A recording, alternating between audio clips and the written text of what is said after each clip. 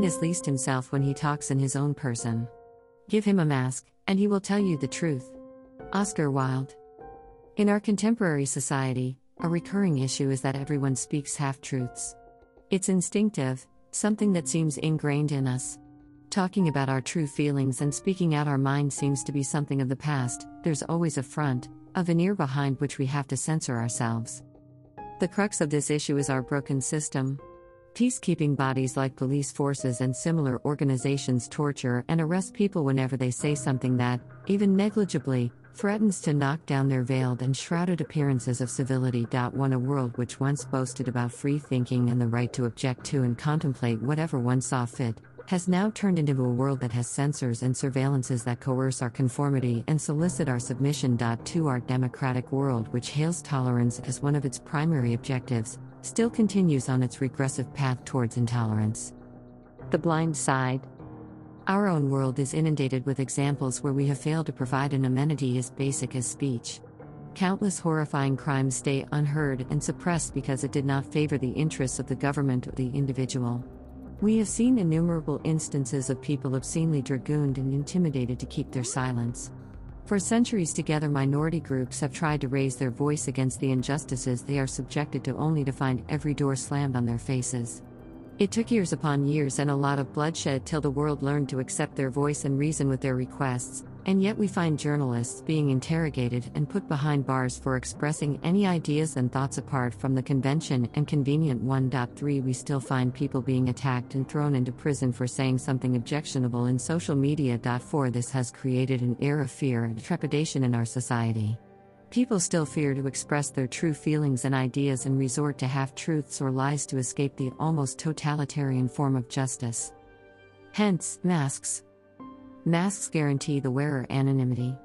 Anonymity gives one the power and courage to speak out in a world where opinions have become the fast pass to the con college. Anonymity also guarantees the wearer the aegis of an alias, wherein one can nail their colors to the mast without being imprisoned for it. Here we find the context of Wilde's quote, "We human beings, due to the condition of our environment, can only be our true selves when we hide behind a facade." Through the veil. This growing censorship in our society is reaching a point wherein we do not have any freedom to say what we like. In the world of entertainment, James McTeague has beautifully portrayed this sentiment of the mask in his film V for Vendetta. The opening monologue captures the status quo flawlessly. This visage, no mere veneer of vanity, is a vestige of the vox populi, now vacant, vanished. However, this valorous visitation of a bygone vexation stands vivified, and has vowed to vanquish these venal, virulent vermin, vanguarding vice and vouchsafing the violently vicious and voracious violation of volition.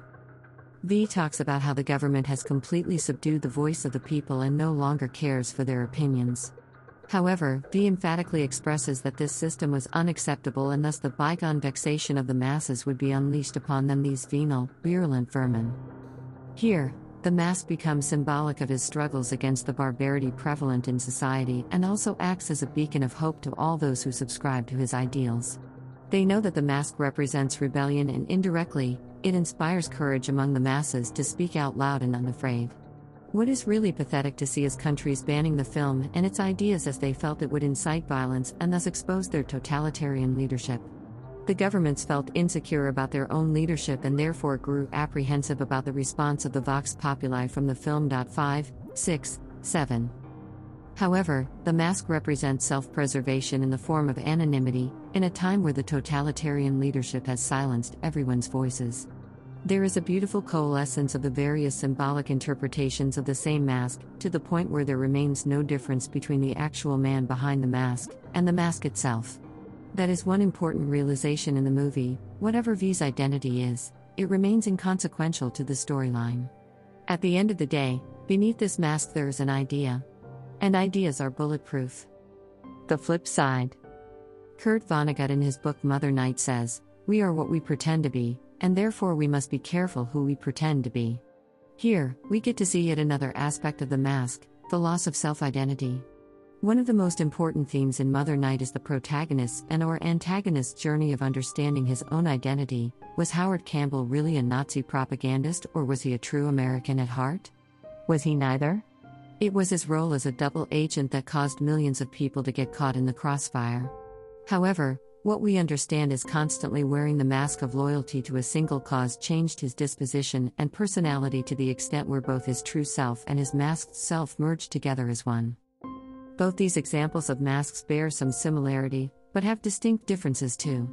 While in the first situation people put on masks to find courage and show their true selves in front of the barbaric leadership, the second scenario showed people wearing masks to hide their true selves, to the extent they lose their self-identity behind those veils. Breaking the mold. All these examples from our own world and fiction put into context the deplorable condition we are in. V for Vendetta was set in the future, in 2038. A dystopian novel/film, it focused on the worst condition that human beings could have to face.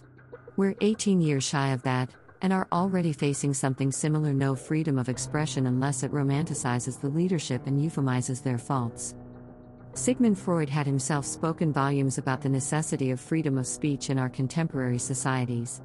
He had stated that our right to freedom of speech and expression provided us with an innocuous avenue for expressing ourselves, instead of turning towards violence and carnage. At the end of the day, why should our voices be suppressed?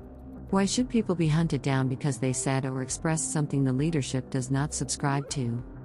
In the words of V, I am not going to censor myself to comfort your ignorance.